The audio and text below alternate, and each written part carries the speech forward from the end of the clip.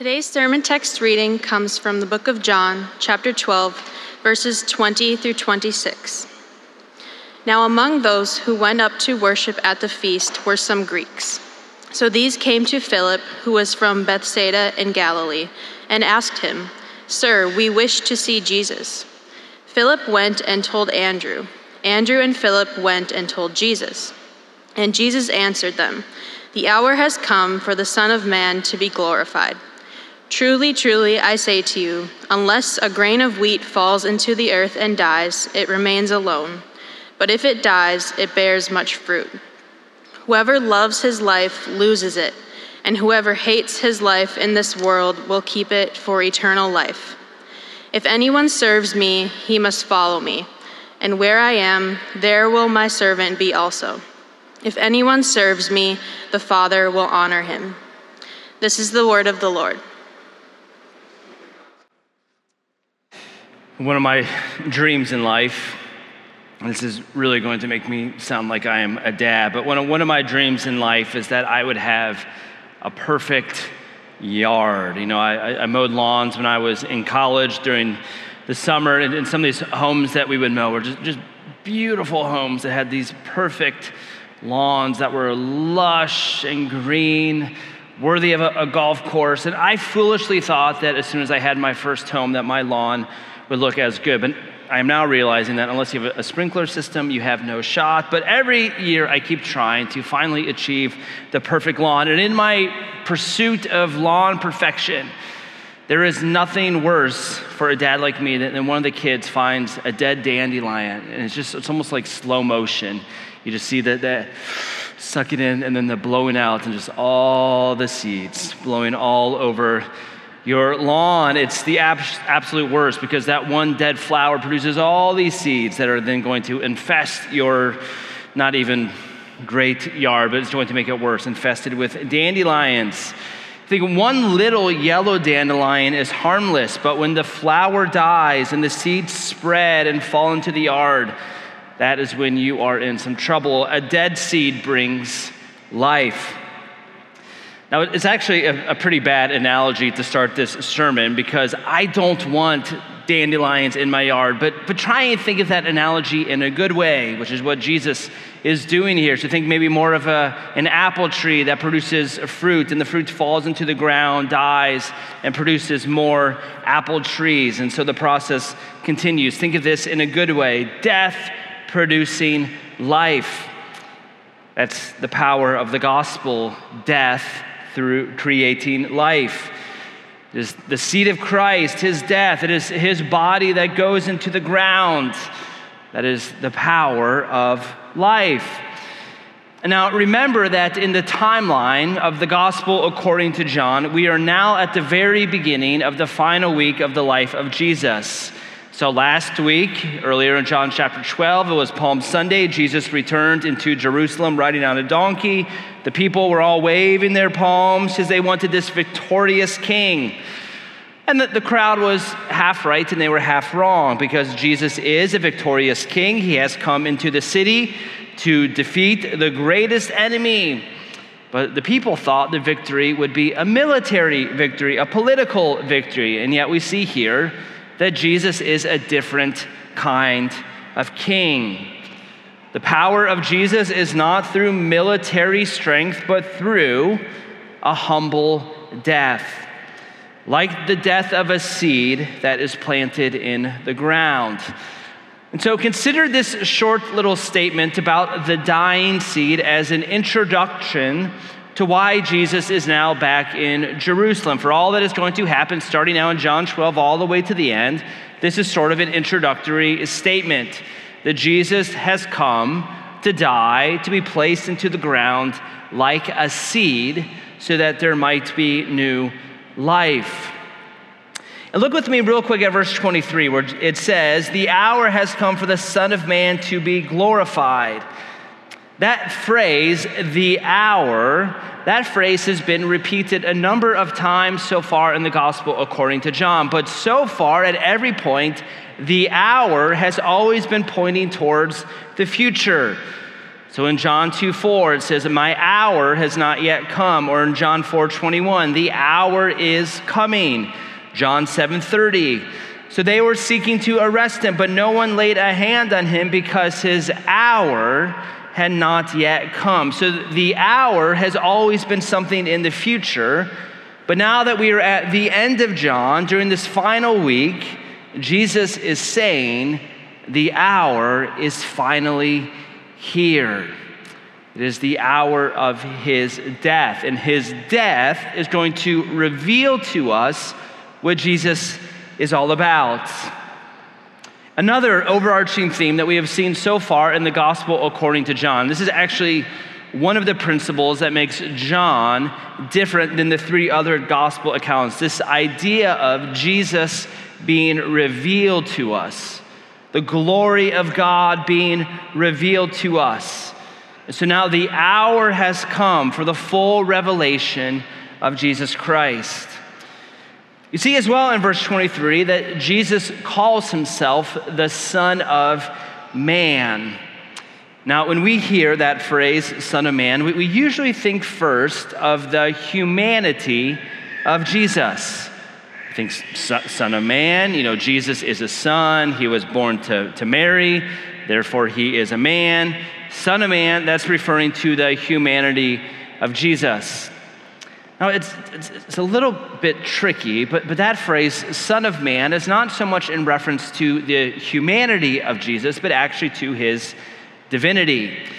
So if you're to go back in your Bibles to Daniel chapter 7, Daniel has a vision, and this is what he sees in his vision. He sees clouds of heaven, and there came one like a son of man.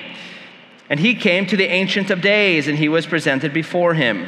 And to him, to this Son of Man, was given dominion and glory and a kingdom that all peoples, nations, and languages should serve him. His dominion is an everlasting dominion which shall not pass away, and his kingdom is one that shall not be destroyed. So we see there in Daniel 7 that the Son of Man is glorious. He has a kingdom that is global, has different languages and different tribes and nations. It is also an eternal kingdom because the Son of Man is the Ancient of Days, meaning the Son of Man is actually God. So here in John 12, Jesus is again making the claim that as the Son of Man, as God, that it is time for his full glory to be revealed. This mysterious secret that has been hidden throughout the ages, the revealed glory of God is finally going to be made known to us. And how is it going to be made known to us? It is going to be made known by Jesus being crucified on the cross.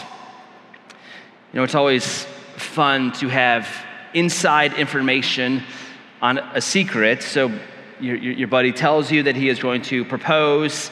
The bride doesn't know it yet, but you know it. And so you feel like you have the inside information. Or there's going to be a big surprise party for one of your friends. The apartment is all decorated. Everybody knows it except for the birthday girl. And everybody is very excited for when this secret is going to be made known and there's going to be a party. It's exciting when secrets are revealed. And the hour for this secret to be revealed is now here. People have been wondering for years, how is God going to be glorified? How is a holy God going to live with his sinful people? How are these great tensions of the Bible, how are they going to be solved? And that hour has finally come. The hour has come for the seed of Jesus to be placed into the ground. It is the hour now of Jesus' death. Now, if you've been around the church for a bit, you know this without even thinking twice about it. Oh yeah, of course I know that. Yes, Jesus is glorious because he died. Even if you're brand new to the church, even if you're not a Christian and you're secular, you probably know something about Jesus dying on the cross, and that's pretty fundamental to who he is as a person. And that's good. We want lots of people to know this story. We want this to be a very well-known story. But the danger, though, And it being so well known is that over time it can lose some of its shock. That Jesus, who is the Son of Man, who has a kingdom that is global and eternal, that the hour of his inauguration is now here, that this mystery is finally going to be revealed. And how is the mystery going to be revealed? It'll be revealed through Jesus dying. That's shocking. Nobody ever thought it was going to end this way. So do not ever become so comfortable with the gospel that it loses its shock. This is an upside down statement, that there is life through death. In the economy of our world, death just means death.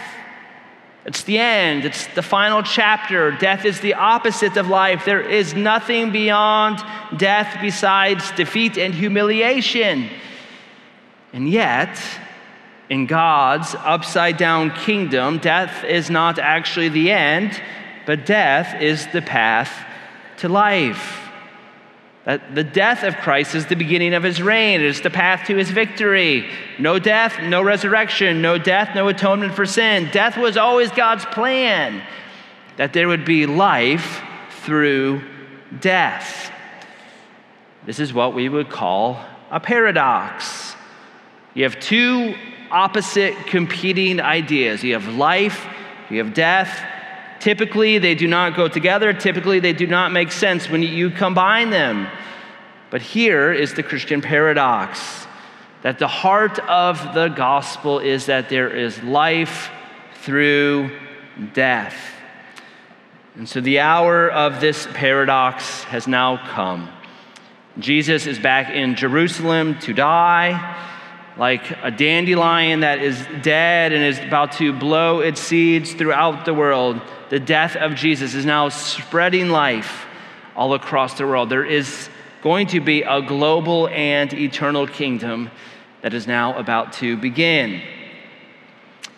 And now with that in mind, if Jesus, who is the king, and Jesus becomes the king through his death, it would make sense then that the members of his kingdom would reflect a similar principle.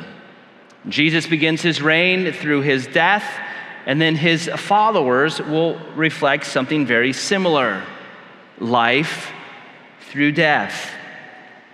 And I want to read for you one more time verses 25 and 26, because I want you to see that these are the words of Jesus. This is not just a pastor's advice. It's not a pastor's pontificating just, deep philosophical thoughts. These are the actual words of Jesus, that we have to die to ourselves if we want to be honored by the Father. So this is what Jesus says, starting in verse 25. Whoever loves his life loses it, and whoever hates his life in this world will keep it for eternal life.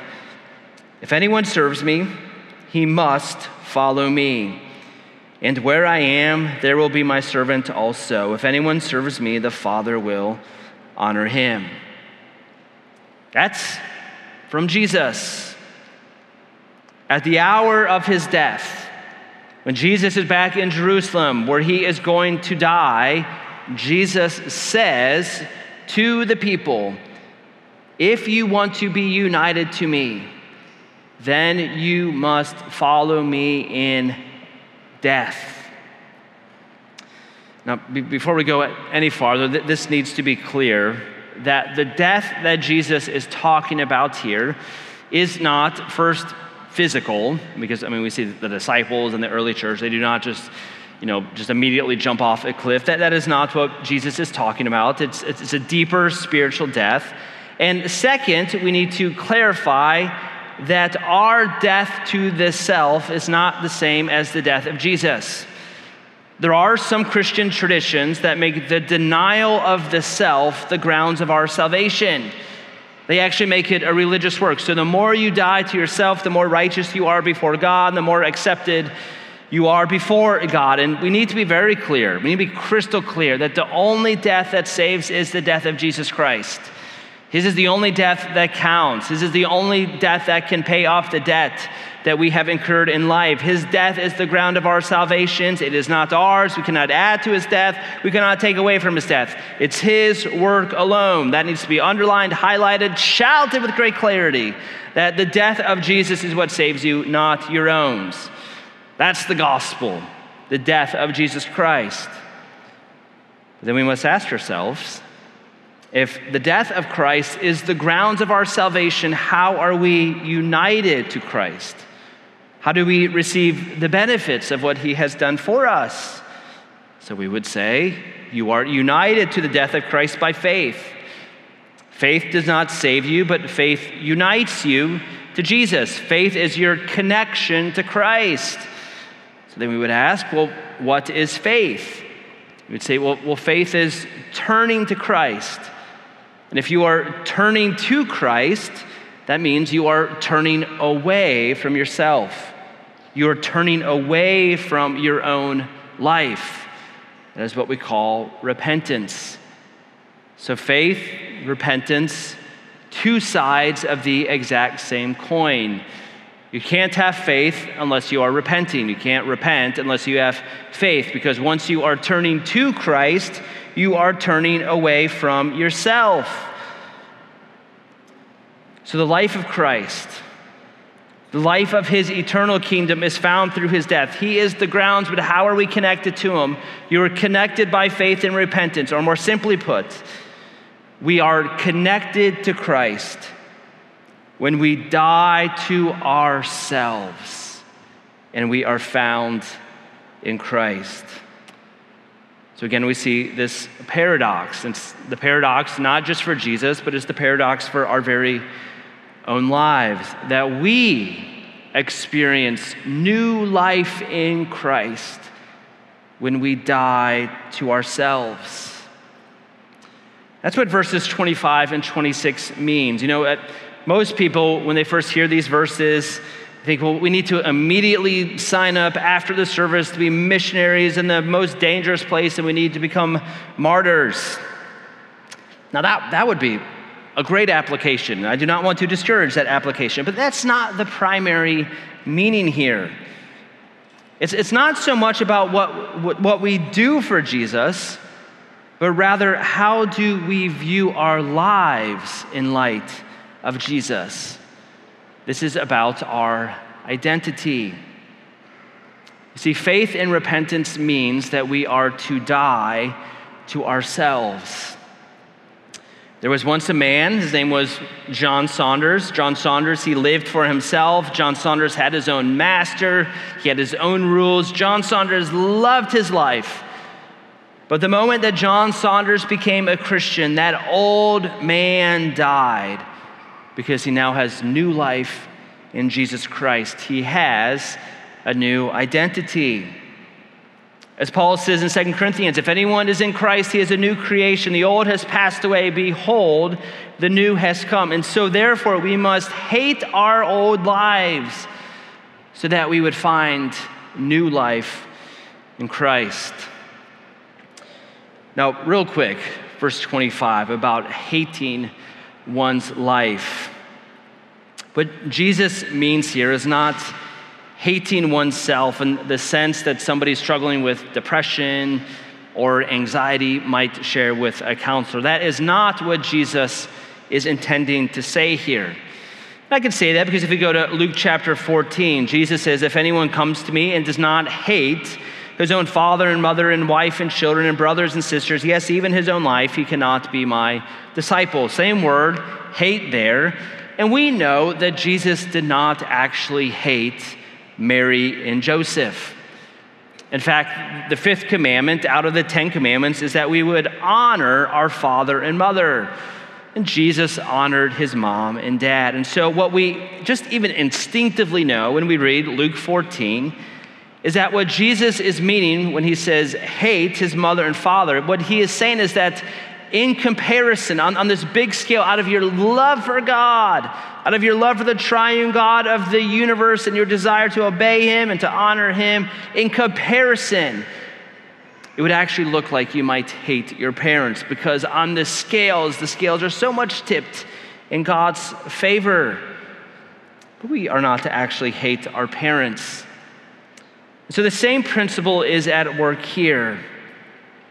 Because of our love for God and because of our love for our new life in Christ, because we have died to our old lives, that in comparison to what we now have in Christ, we are to hate our old lives.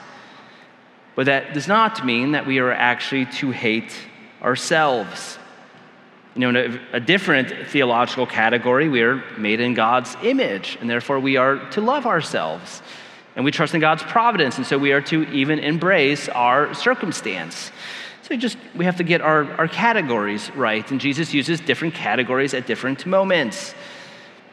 In fact, if you are talking to somebody that is struggling with depression and might even say, I hate myself, what that often is, and I need to be very careful because depression, anxiety, insecurity, there's not just simplistic solutions. And so I want to be very careful. But what often happens, struggling with depression and saying, I hate myself, is that it is not that you are humbly focusing on yourself, but you're self-loathing because you failed to realize all that God has given you in Christ. That in Christ there's fullness of joy and pleasures forevermore. That it is the good pleasure of the Father to give us the kingdom, that God has created a world of beauty in heaven, which is where we are headed, is a land of love. So again, I don't want to be too simplistic, but often people struggling with depression are not struggling with self-esteem, but are actually self-consumed, and they need to be set free from the self, which is exactly what Jesus is commanding right here, to be set free from the self, to hate your old life, and you would be reminded of all that you have in Christ, this new life, resurrection life. When I was in high school, and perhaps some of you will remember this if you are my age, but we went through a craze where everybody wore WWJD bracelets. Many of my friends that were not even Christians would wear these bracelets. They were one color in big white letters, WWJD, what would Jesus do? And so the football guys, they would wear WWJD bracelets. It's a reminder to work hard and to play fairly. The Honor Society kids wear them because college applications wanted you to be involved in community service like Jesus would do, and class council wore them because Jesus was nice to all people, and that's what politicians ought to be. And so and all of that is good. I don't think Jesus is against any of those things. And I certainly would rather people wear bracelets that say, what would Jesus do, as opposed to bracelets saying, don't do what Jesus would do. And so they were probably a mostly good thing. But here is the danger with WWJD bracelets. The danger is that over time, we make the gospel about our own lives, about creating a resume, a life that we can present like an honor student would present to a college. God, look at my life. Be impressed. I love my life, and you should love it as well. But that is not what Jesus is saying. He is not saying to love your life, to be impressed with your life. He says, no, you are to hate your life. You are to repent of your life, and you are to leave your life behind. You are to die to your life so that you might be alive in Christ. It's a paradox. Like Jesus, who received life through his death, so shall you die to your life so that you might live in Christ. As you heard in the prayer this morning, I was in St. Louis this past week with one of your elders, Jerome Gorgon, for what is called the General Assembly of the Presbyterian Church in America. It's this big gathering that happens once a year where pastors and elders from all over the world fly in. So there was well over 2,000 pastors and elders there. And we come together once a year to deliberate on the future of the church. It's very formal. There's lots of parliamentary procedure and decorum. And Jerome, who is a lawyer, just thought, this is awesome. And me, I'm a little fidgety, so I get a little bit lost. But Jerome was a lawyer. He was loving it. The final meeting on a Thursday night went to 1 o'clock in the morning. That's 2 o'clock in the morning our time. And so Presbyterians are very serious people. I was very tired at 2 in the morning. We had to fly out at 4, and so 2 hours of sleep. And out of all the debates and discussions, the main debate of this General Assembly was, is it ever appropriate to put a different description describing your temptation before the title Christian? And namely, given our current cultural context, is it ever appropriate to use the term gay Christian? Now, before I go any further, I just want to be clear that nobody in the Presbyterian Church in America believes that the practice of homosexuality is good. Everybody affirms that the actual practice is bad. But there are some, it is a minority group, there are some that would say because Christians can struggle with same-sex attraction, that it is okay to use the language gay Christian if you mean by it celibate, non-practicing. Now, of course, this would be a much longer discussion, hence the reason for why we were up till 2 o'clock in the morning, but the General Assembly overwhelmingly decided that that language was not to be used because it is contra to our new identity in the gospel. Now you might ask, well, why does it matter? I mean, if people are agreeing that we shouldn't practice it, what's so wrong with a little word about our temptation before the word Christian? And here's why it is so dangerous. And again, this is straight from the text this morning from John chapter 12. Here's why it is dangerous. If you have faith, and if you have repented, this means you hate your old life because you are dead to it. If you are alive in Christ, then you hate what you once were. The narrative of your old life and all your various sinful patterns is now dead to you. And in comparison of your love for God, you are to hate what you once were. Now, certainly, this does not mean that you will no longer struggle with any type of sin, whether it be sexual sin or the sin of greed or pride or anger or coveting or lust. Of course, Christians struggle. That's Romans chapter 7. And Christians will even keep sinning, but we would never say, you would never hear somebody say, well, I am a coveting Christian, or I am a greedy Christian, or I'm a sexual struggling Christian, in reference to the old self, because the old self is dead. That's what we leave behind. That's the kind of life that we hate. We repent of it, and then Jesus Christ, by the power of the resurrection, makes us new people. And we are to love that new life, and we are to put to death what used to be true of us. The old self has died so that we might live in Jesus Christ. And so you should be very thankful that for the sake of the gospel, the PCA took a firm stand this past week that our new identity is in Jesus Christ alone, not any former patterns of sin. When we die to Christ, we are alive in Him.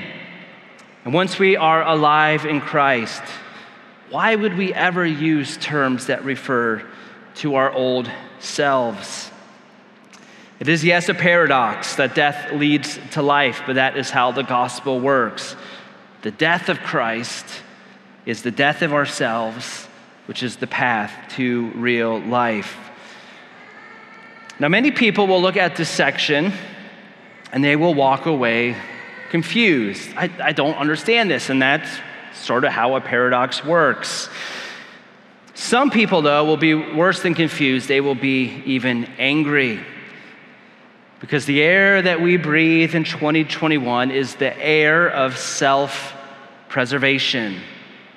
That however we are made and however we are put together, that is always best and needs to be celebrated, never put to death, always must be preserved.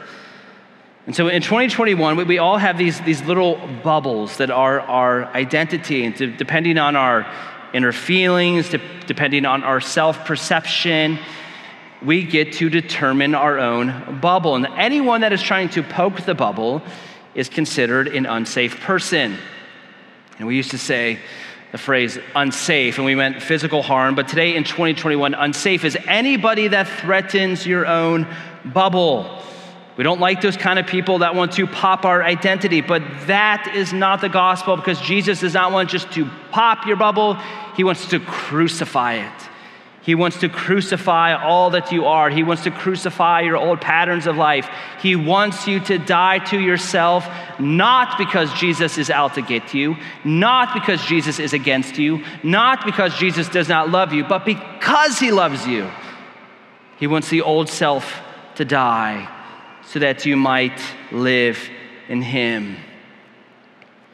Here in John chapter 12, Jesus is back in the city. The hour of his death has come. The hour that Jesus is going to be revealed has now come. Jesus is back in Jerusalem to die.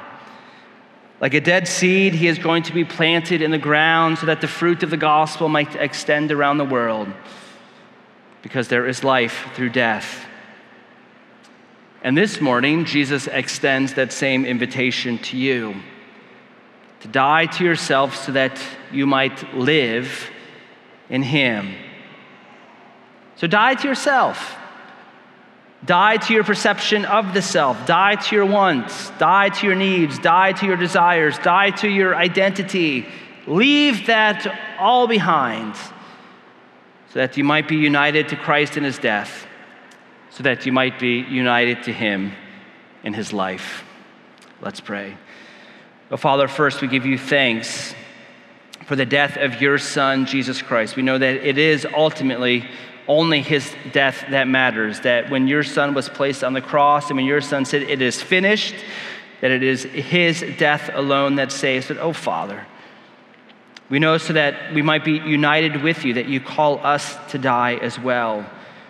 And we all have different lives, different sins, different struggles, different joys, different excitements, Lord. But for the sake of new life in Christ, Father, we pray that by the power of the Holy Spirit, you'd help us to put that all to death so that we might be united to you in the resurrection life of your Son, Jesus Christ, in whose name we pray. Amen.